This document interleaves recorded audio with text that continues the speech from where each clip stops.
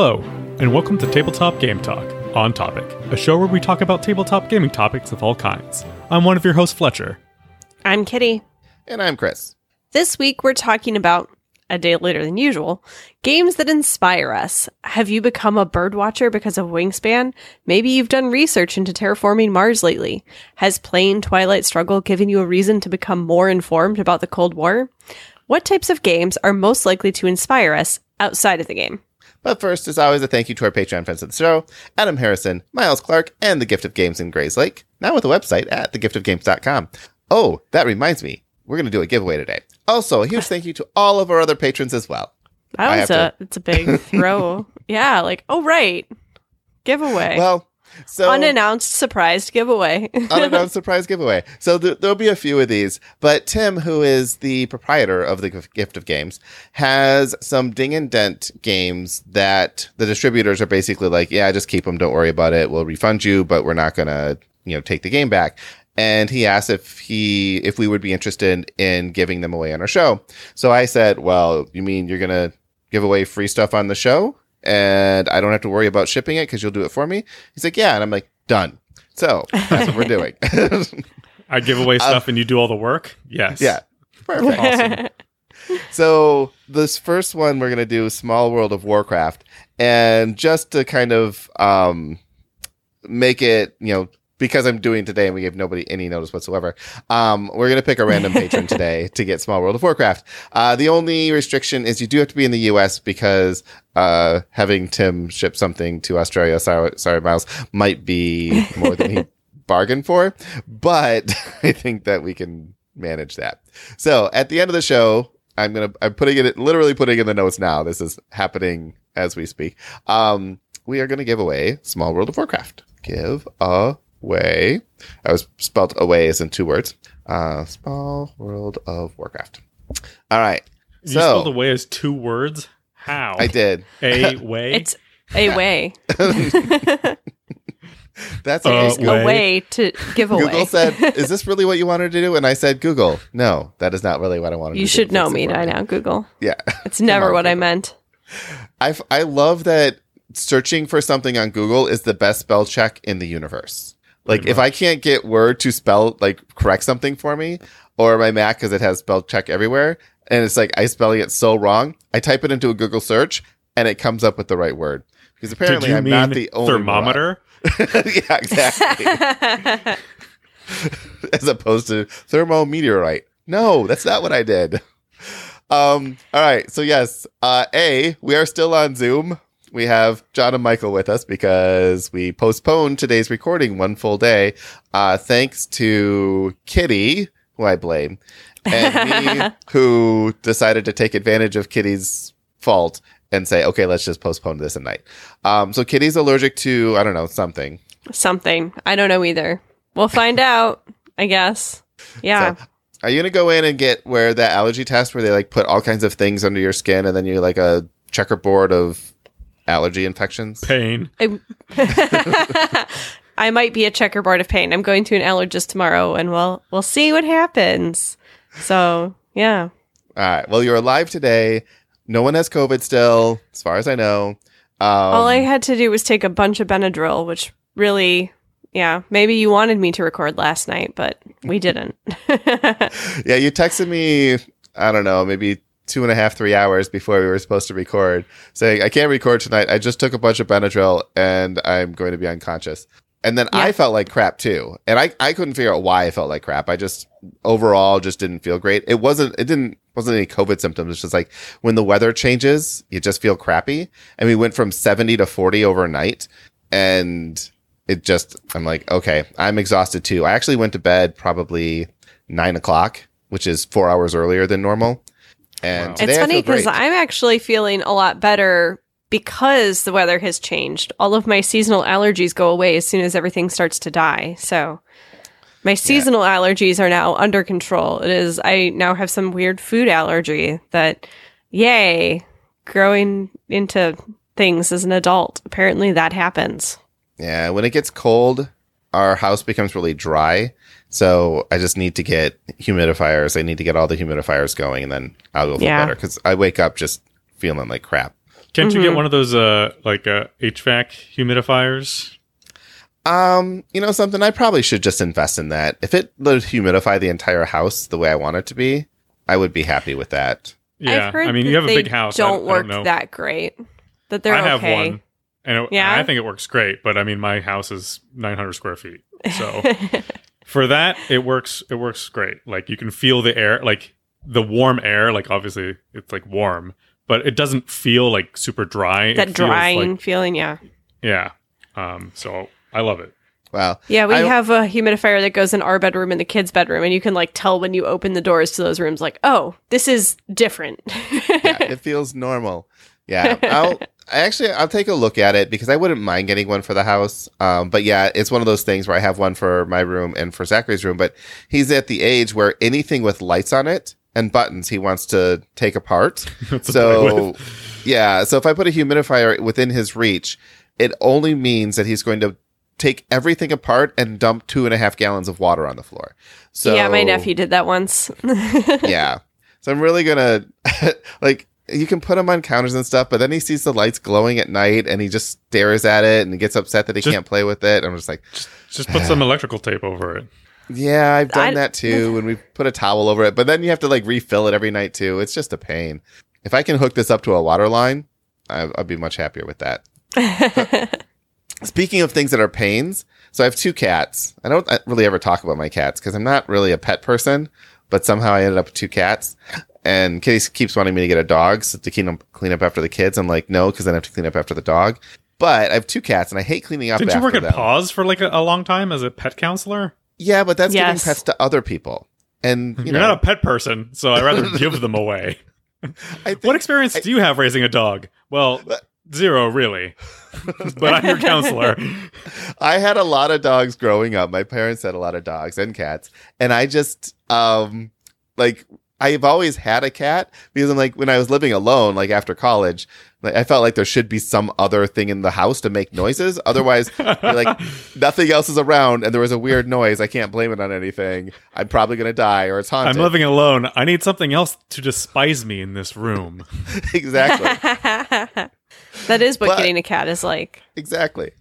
But my cats, so I'm not really good at doing the litter box thing. And finally I said, you know something, I'm going to get, and I've tried every automated litter box on the market. Like I am going to do a Google to find the best litter box, self-moving litter box out there. I'm going to do a Google. And I did a Google and it spell checked litter box for me and I got it right. And then I found this thing called a litter Finding robot. 0 results for litter box. There's some hockey stuff that came up. But I found this thing. It looks like a cement truck. So the cats go in the back of the cement truck. What? Wait, no. Stop. They go in the back of the cats go into the paint can shaker. You close the lid, and then the problem goes away. No issues. It's perfect. No more scooping litter. No, but it's called a trash can. You put the trash. I would say it looks more like a giant robot eye. Well, all right. So it's a litter box that's called the litter robot. It does really look like, especially in action, it looks like a cement truck. So they go in the back and they do their business and they come out and then the whole thing rotates like 360 degrees. And in the process, that scoops the litter and drops everything underneath. And then it rotates back. And now Zachary is just fascinated by this litter box. So yeah, Kitty's putting pictures up here. If you look at it from the front, it looks like an eye that's sideways. It looks like a cat's eye. Yeah. It basically looks like a cat's eye. From the side, though, the whole thing rotates, and it is like the cement truck thing. It is ridiculously expensive, like crazy expensive. I already do not regret the purchase, though, because I haven't. My house has not smelled of litter since we got it, and I'm like, okay, that was worth it. Look, so, you can get an expensive piece of furniture to put it inside of, too. One of my cats did not want to use it at all. He's like, nope, not going to do that. I don't know what it is. So I had to do the whole thing I actually elevated a litter box just outside of it for one night. And then I took that litter box away and crossed my fingers and hoped that he went in there. Several accidents later, he's now using it and we're all good. But, Chris, you just need to go all the way and train your cats how to use the toilet. I was almost going to do that, did. except I had a friend I that did almost it. taught his cat how to do it because I was sick of cleaning his litter box when we lived together. yeah. All right. So anyway, tabletop litter talk is over. But these are important things in our lives right now. And I'm not sure how long this topic is going to take to talk about. So I'm just buying some time at the beginning. So there could be more litter talk coming your there way. could be more litter talk. Speaking of litter talk, though, we just started a D&D campaign 2 weeks ago. Our second session was last Friday. And we're going to do a short recap of the D&D campaign on each episode, but it is going to be post-credits. So it's going to be our post-credit conversation. So our post-credits will be a little longer than usual, probably in that 5 to 7 minute range. But I just want to let everyone know up front that, hey, if you're interested in our D&D campaign, you can listen to skip the rest of the shows. show. Yes, skip to Just the go end. straight to the end. And if you're not interested in that, I don't want to take up too much time from talking about litter up front so that we can really, talk about the things that matter. All right. Like bird watching. Like bird watching. So, Kitty, this is another one of your topics. This is the first one where I'm a little more skeptical of it. So I'm just going to let you take it from here. You say it's my topic. I threw something out there like spaghetti at the wall, and you were like, yeah, let's do it. And you wrote these show notes, and they're awful. They're not great show notes. I wrote three games. They're not great show notes. And I honestly didn't know if we had enough here for a topic either. So we're gonna test here this we out. are. All right, but where was this inspired? At least we can get that story. So this was inspired by a tweet from Elizabeth Hargrave, who is the designer of Wingspan. And she was talking about, she gets a lot of letters, tweets, emails from people who have been inspired to become bird watchers because they play Wingspan. And she gets a lot of thank yous from people. And she was looking at this from kind of a different standpoint of more, how does playing other kinds of games affect us then? But I like to be positive about things. So we were trying to look at like, what are games that inspire us? So first one is Wingspan. And I now have 1, 2, 3, 4, only 4 different bird feeders. So, That you got Only 4. because of Wingspan? I don't know if I got them because of Wingspan, but it definitely fueled my birding.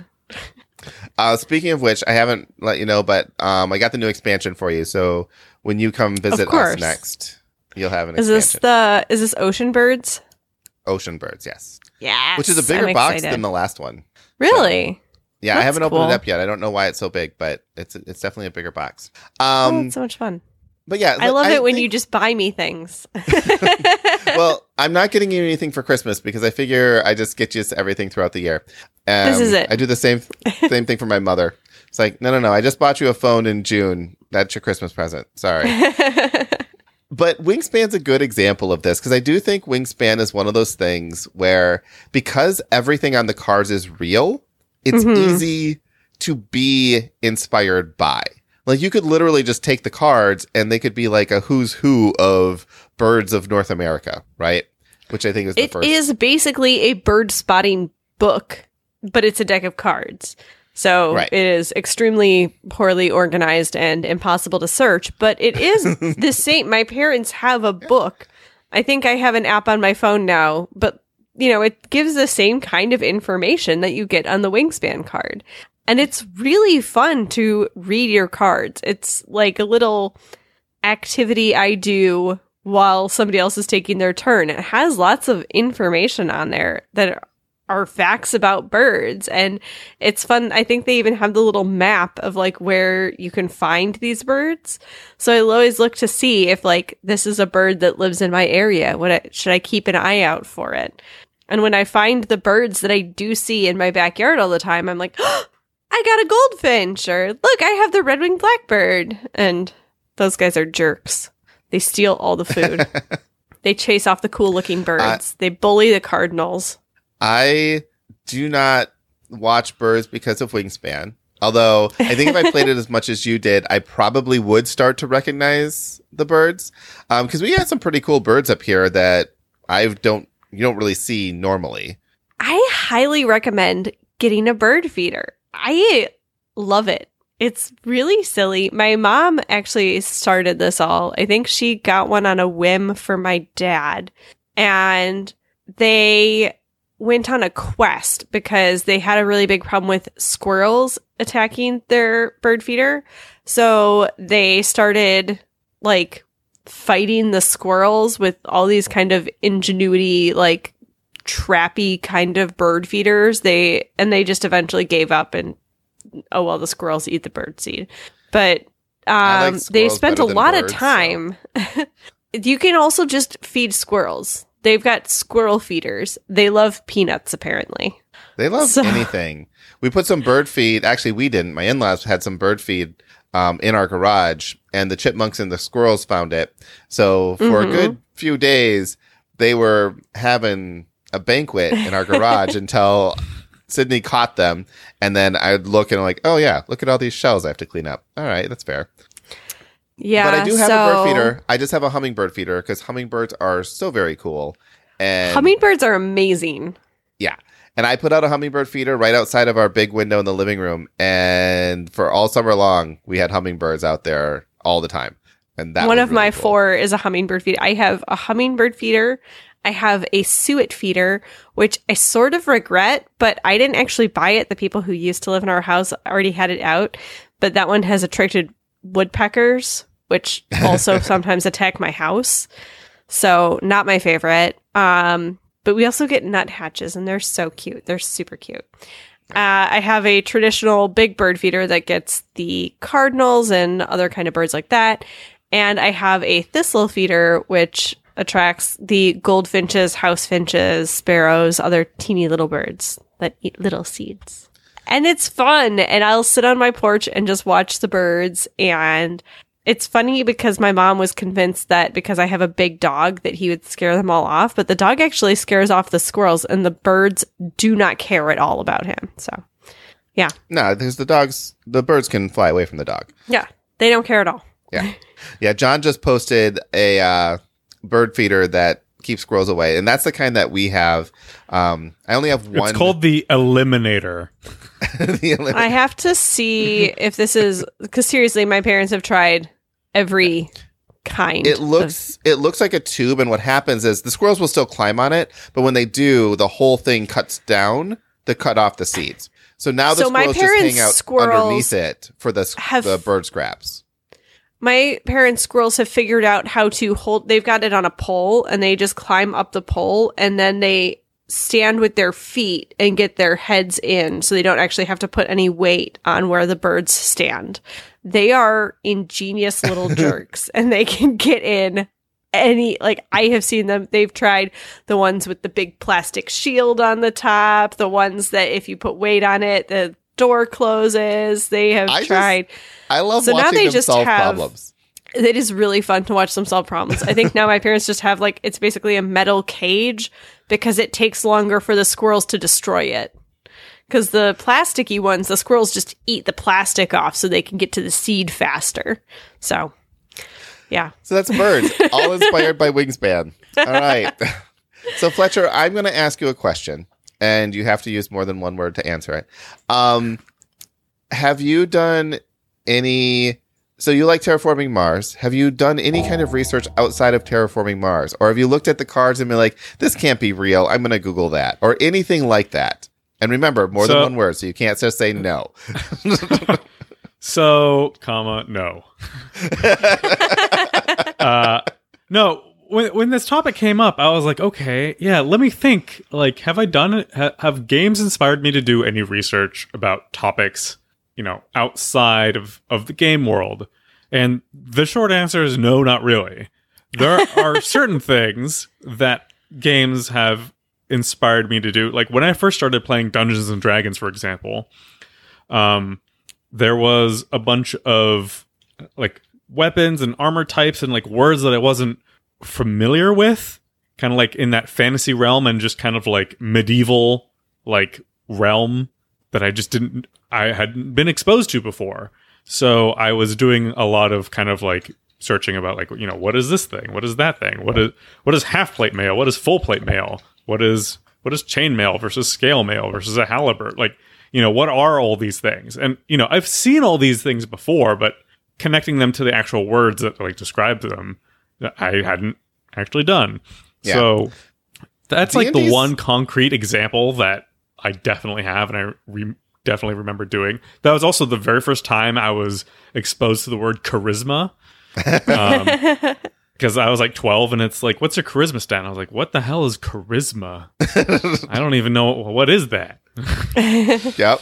D&D is a big one for this. So this was one of those things like back in the 70s, early 80s.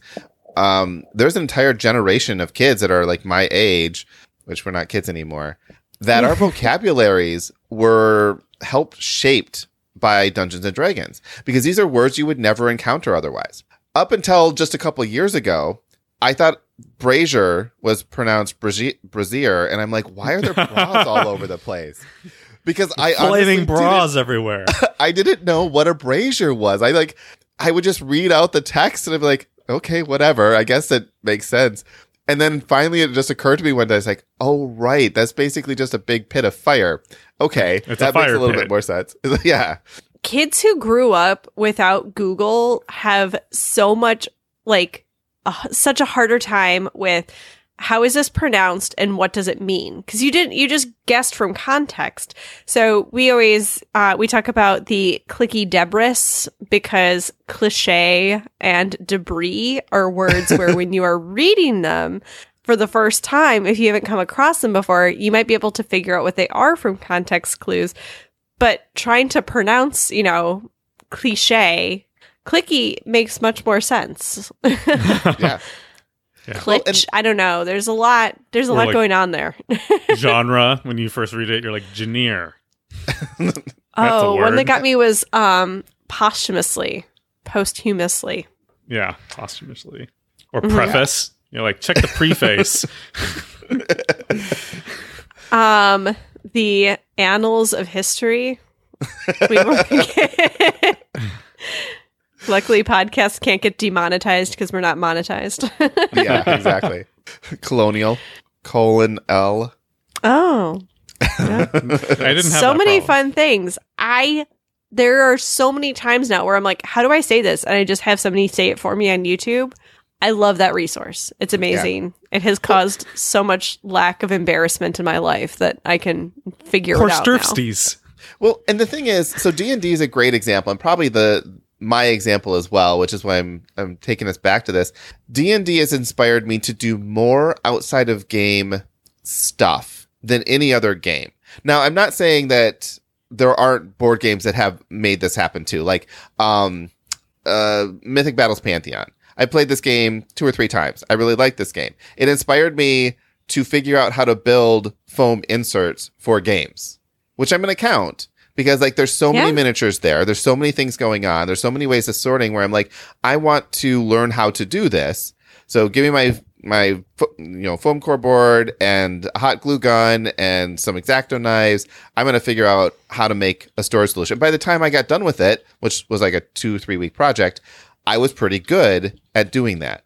Well, D&D, I've done that for so many different things. All kinds of craft projects that I would never do if it wasn't for the game. I'm learning an entire software package now. And then on top of that, other software packages and getting better at Photoshop and all of those things because of D&D. None of that's required to play the game, but all of it is something I really enjoy doing in relation to the game. The game has inspired me to do all of these things and just learn how to do things that I normally couldn't because hey, it makes a cooler game if I do this stuff. Or even painting miniatures, whether that be for D&D games or for board games. The reason I paint miniatures is solely inspired by games in general. Nothing really specific, probably D&D again. Now I can do it for other miniatures. But yeah, I think that's a great example. And I still don't know what all the different armor types are.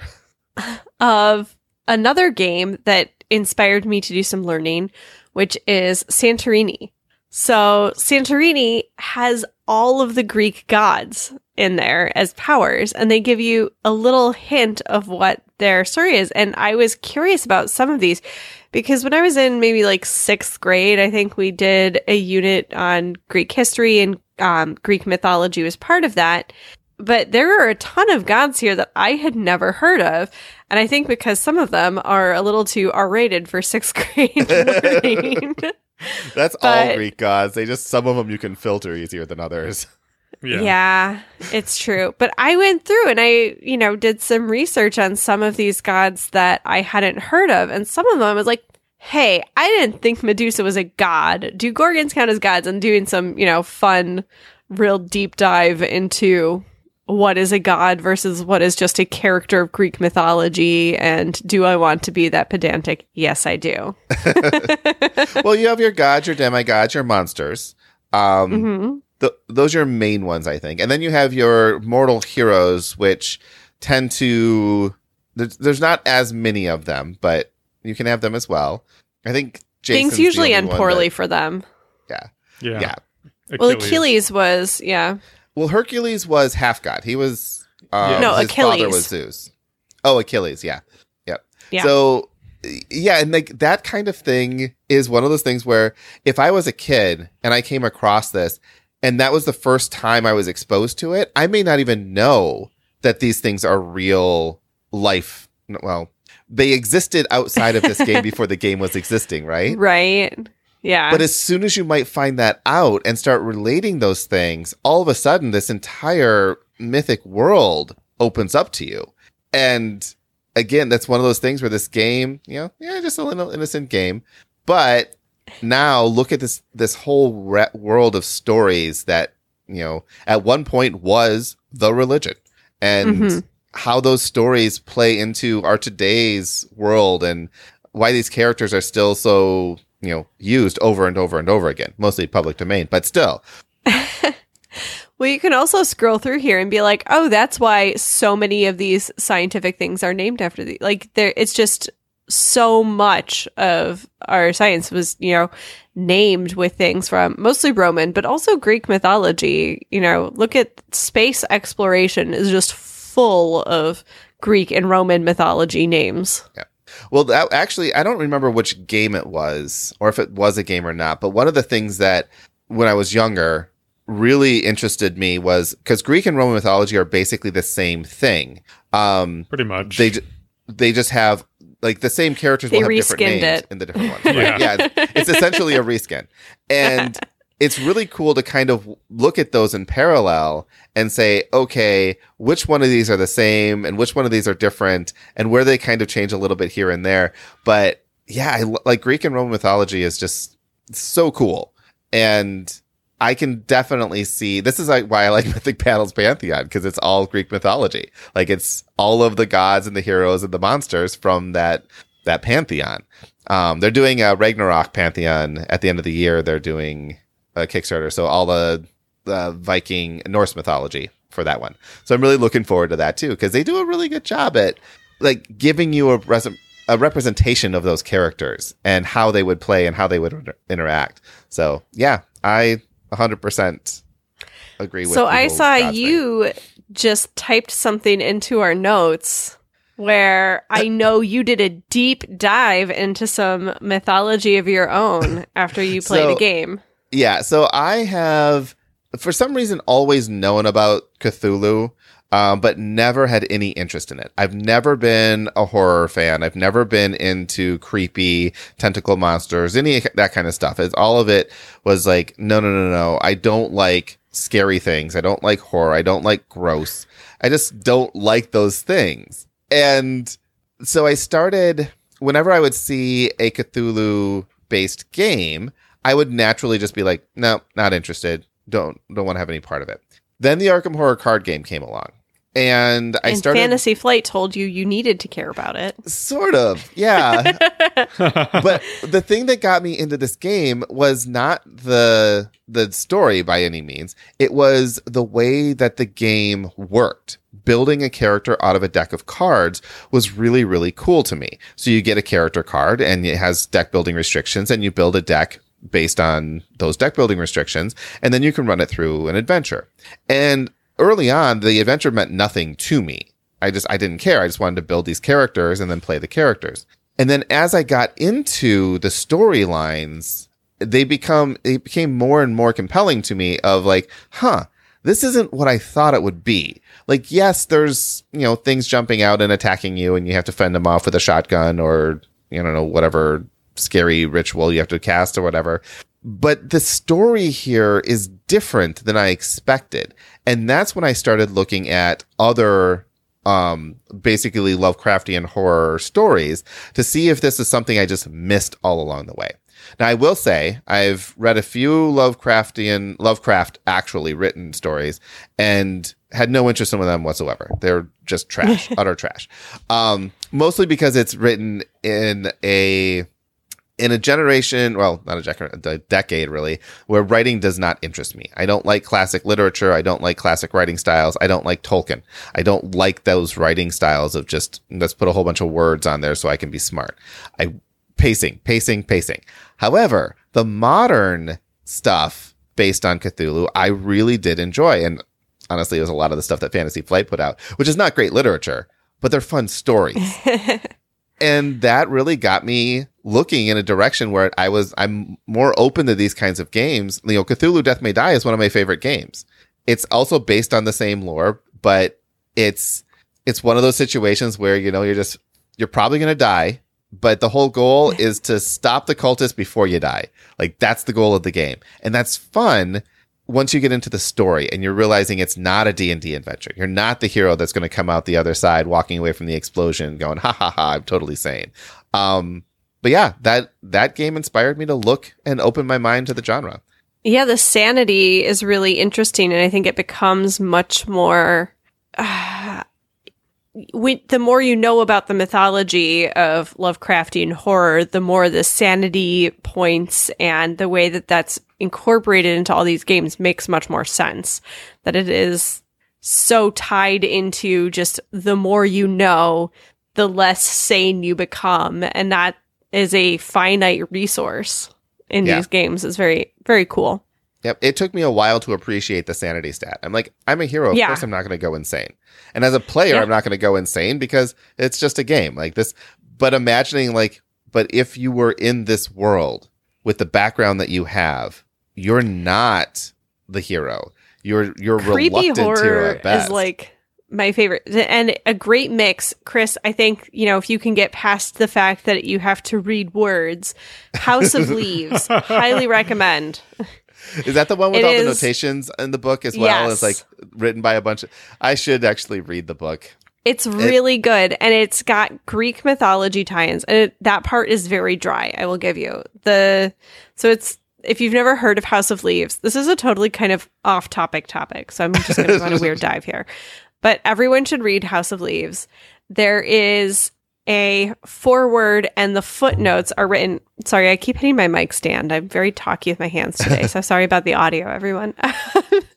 So there's the footnotes and foreword are written by one character perspective, and then he is annotating a story which was written by this old man, and they talk about how they found this manuscript and how it's not finished, but you're reading a kind of interesting character's take on a very kind of dry text, except that the dry text slowly descends into madness, and the text is about a documentary film that doesn't exist about a house that's bigger on the inside than it is on the outside. And it's the beginning is just by a little bit, but it the house grows, and it's very, very cool. Yeah.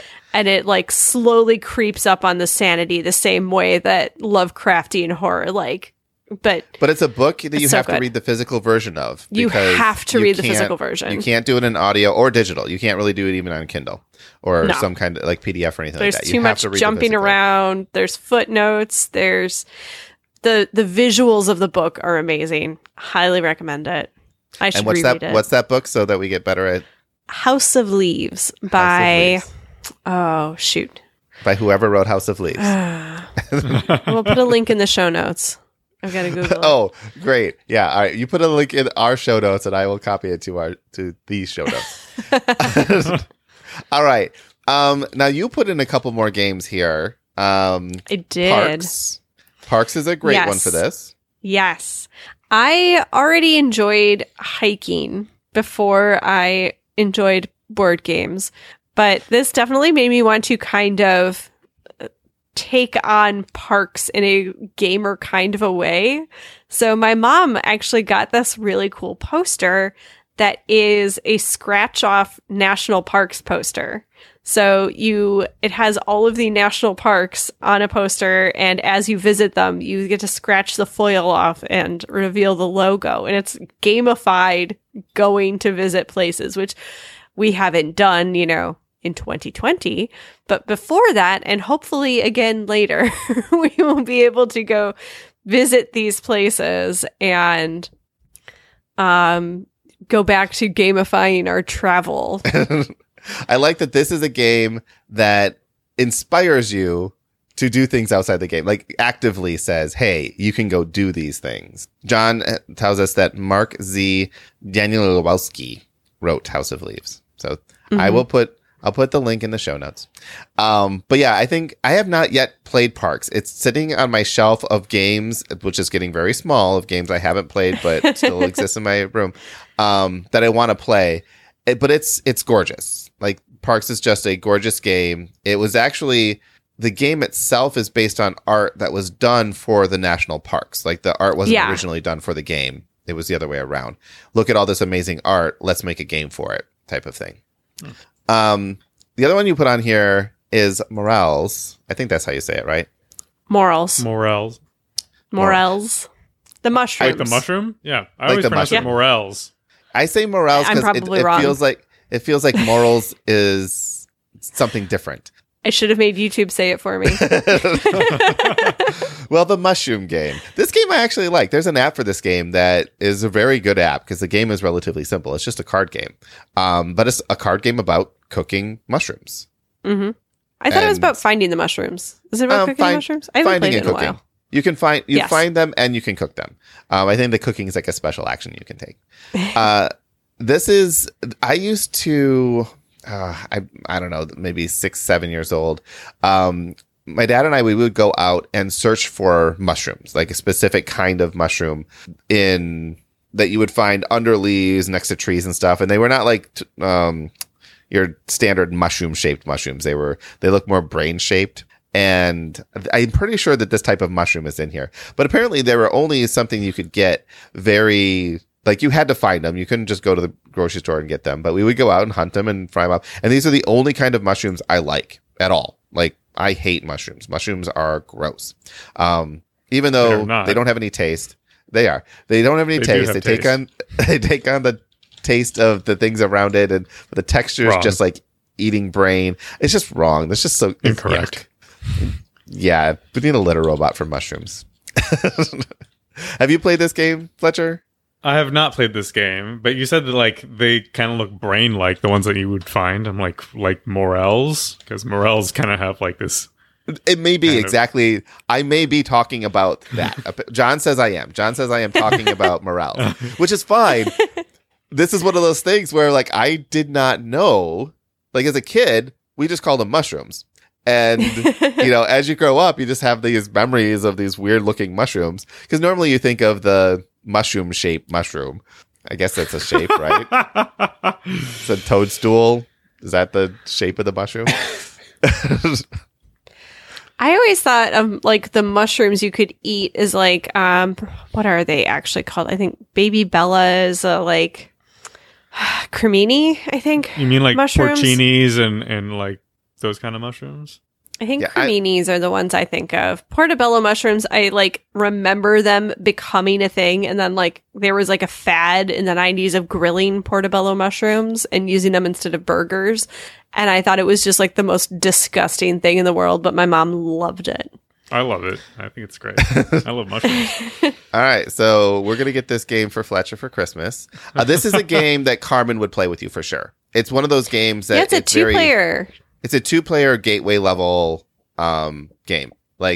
The art is very approachable, and all of the different mushrooms that you can think of, they're basically illustrated on these cards, and you do cook them. There's a few other mechanics to it, but it's not a very complicated game. And there's sticks and cooking pans in this particular picture. Apparently, this is a deluxe version I'm looking at. But yeah, it's really cool. And like I say, I would grab the app, play it, and I think the game's like $15. But yeah, that's Morels. Cool. All right, Katie, you wrote Patchwork on here as well. Mm-hmm. Patchwork. This falls into probably a category of games, which are the games with unusual themes. There's a few like this. Patchwork, how often do you approach, quilting in your board games? What's the one just redone by Portal Games, which is a game about being a fashion designer?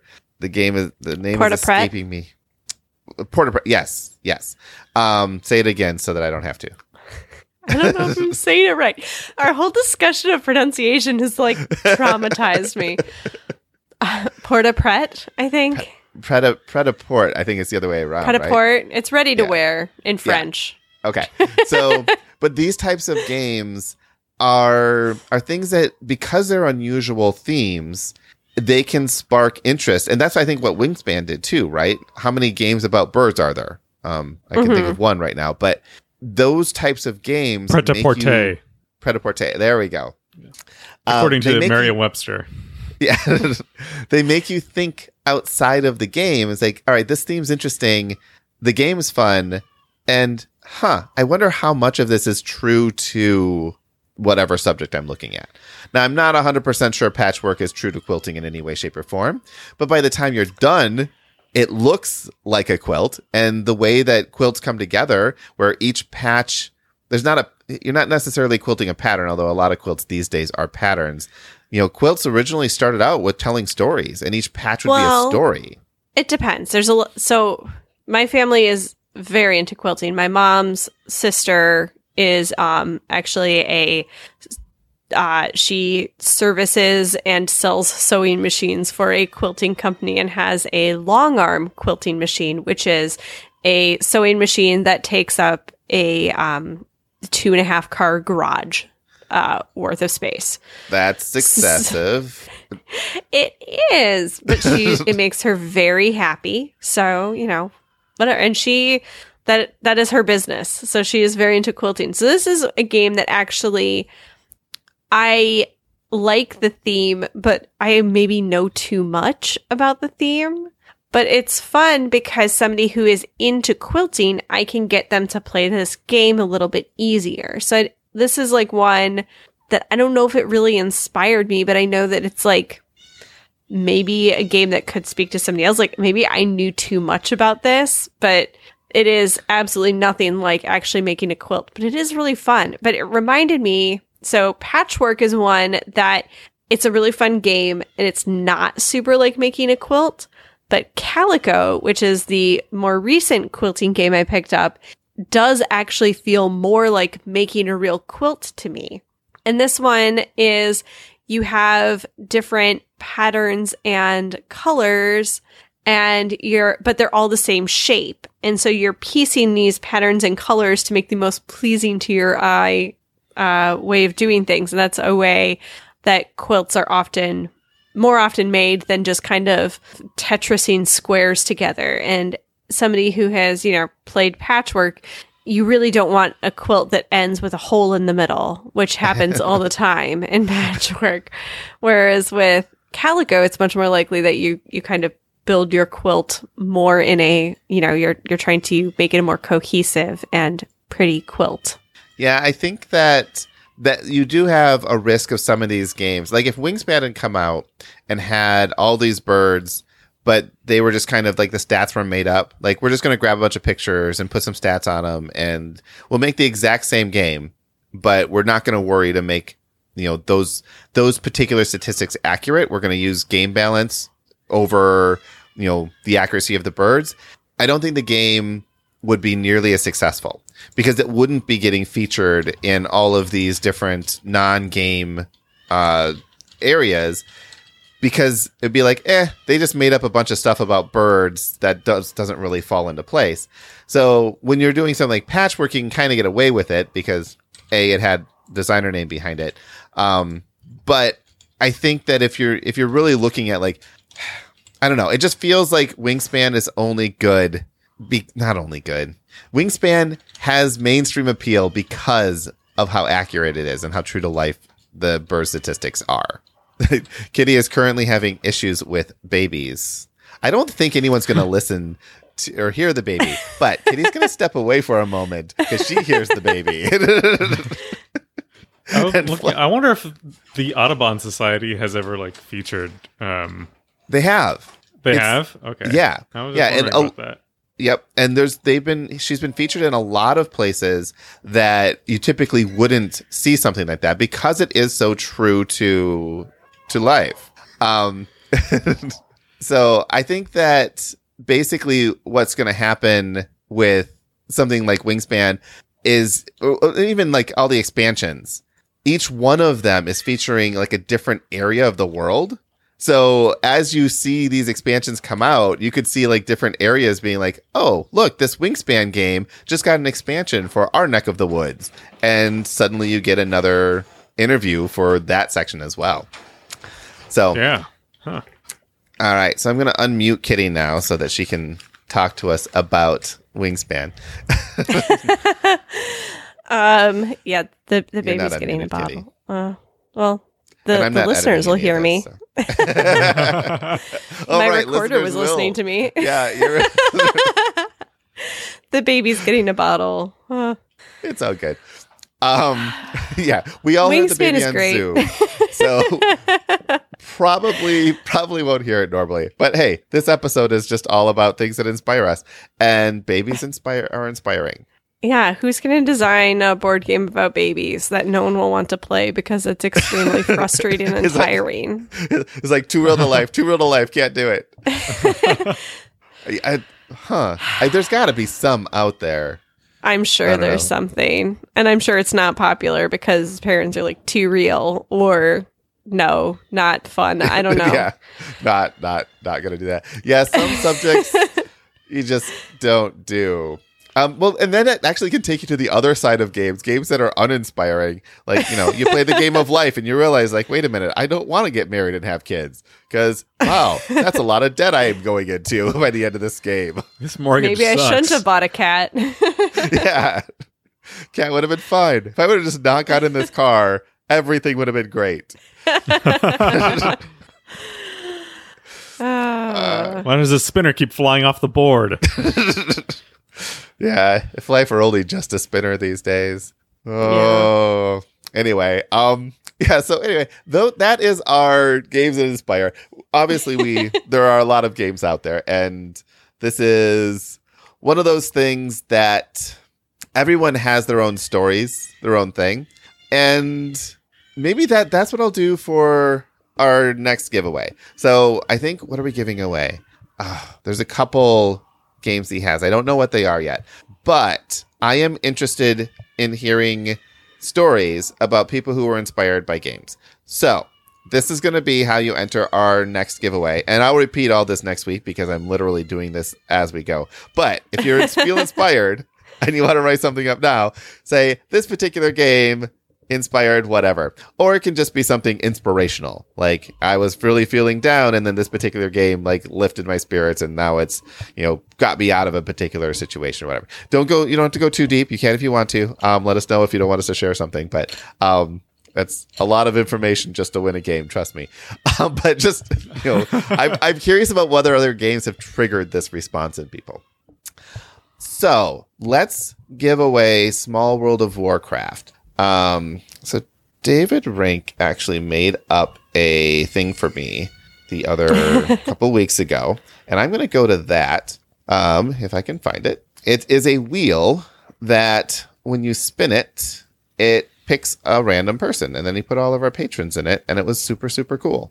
And I'm just going to do a quick search for that because that'll be faster than, here we go, prize wheel. And then I'm going to click on this. All right. And I'm just going to click in this and spin it. The only people that are ineligible that I know of, and sadly it's two of our friends of the show, is Miles, I'm really sorry, and Tim, because, he's giving it away.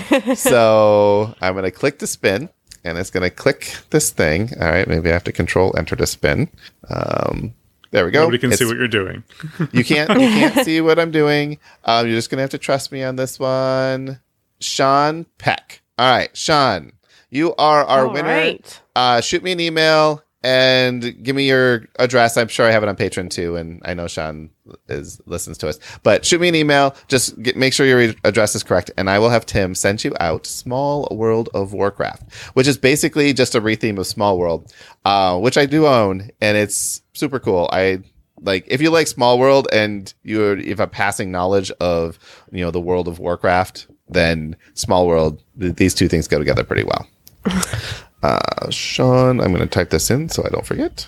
All right. Also, David, thank you for the spinner. That was super cool. I just clicked on it. It's a big Wheel of Fortune spinner that spins around and then it just lands on a name. It's really neat. So I think what we're going to do now is credits. A quick reminder. Well, after credits, we'll talk about D&D. But let's just do the credits now. And then it'll feel like this is a little shorter because we're ending, but we're going to talk a lot after this. So, Kitty, take it away. Tabletop Game Talk is a proud member of the Dice Tower Network. If you'd like to follow us on social media, the links for Facebook and Twitter are in our show notes. Want to watch us record live? You can find a link for that in our show notes too. Comments or questions? Email us at feedback@tabletopgametalk.com. Hosting fees and giveaways are sponsored by our patrons. If you'd like to be one of these wonderful people, you can find out how by visiting our website, tabletopgametalk.com, and clicking the Support Us link. And there's a link in the show notes too. Finally, a huge thank you to our current patrons. Adam Harrison, Miles Tim Tam Clark, The Gift of Games, Jason Strong, Sean Lewis, Joe Hoover, Jeremy Fisher, Terrence Miltner, Sean Peck, Christopher Dong, Jennifer Engelbrecht, Brian Arnold, Michael Yanikowski, David Sellers, David Radke, Jason Marks, Ann Reynolds, Christopher Letgo, Stephen Judd, Leanne Verhulst, Joe Rackstad, Sahara Wentworth, Weatherman Keefe, Paul Raymer, Jimothy, Ben Gary, Matthew Droke, David Rank, Christopher Comstock, Jerry Wong, C. Marie, Justin Willard, Jason Rodney, Cindy Loom, Eric Hoffman, Adrian Dog, Faz Flintham, Eric Solander, Glenn Cotter, Sean P. Kelly, Mike Smith, Caleb O'Brien, Don Gilstrap, Aaron Moore, Ron Nelson, Agnes Toth, Charles Pearson, Jesse Wheeler, and Ronald Roy. And thank you to all of our current and former patrons and anyone who wants to join us in the future. Keep playing games and having fun.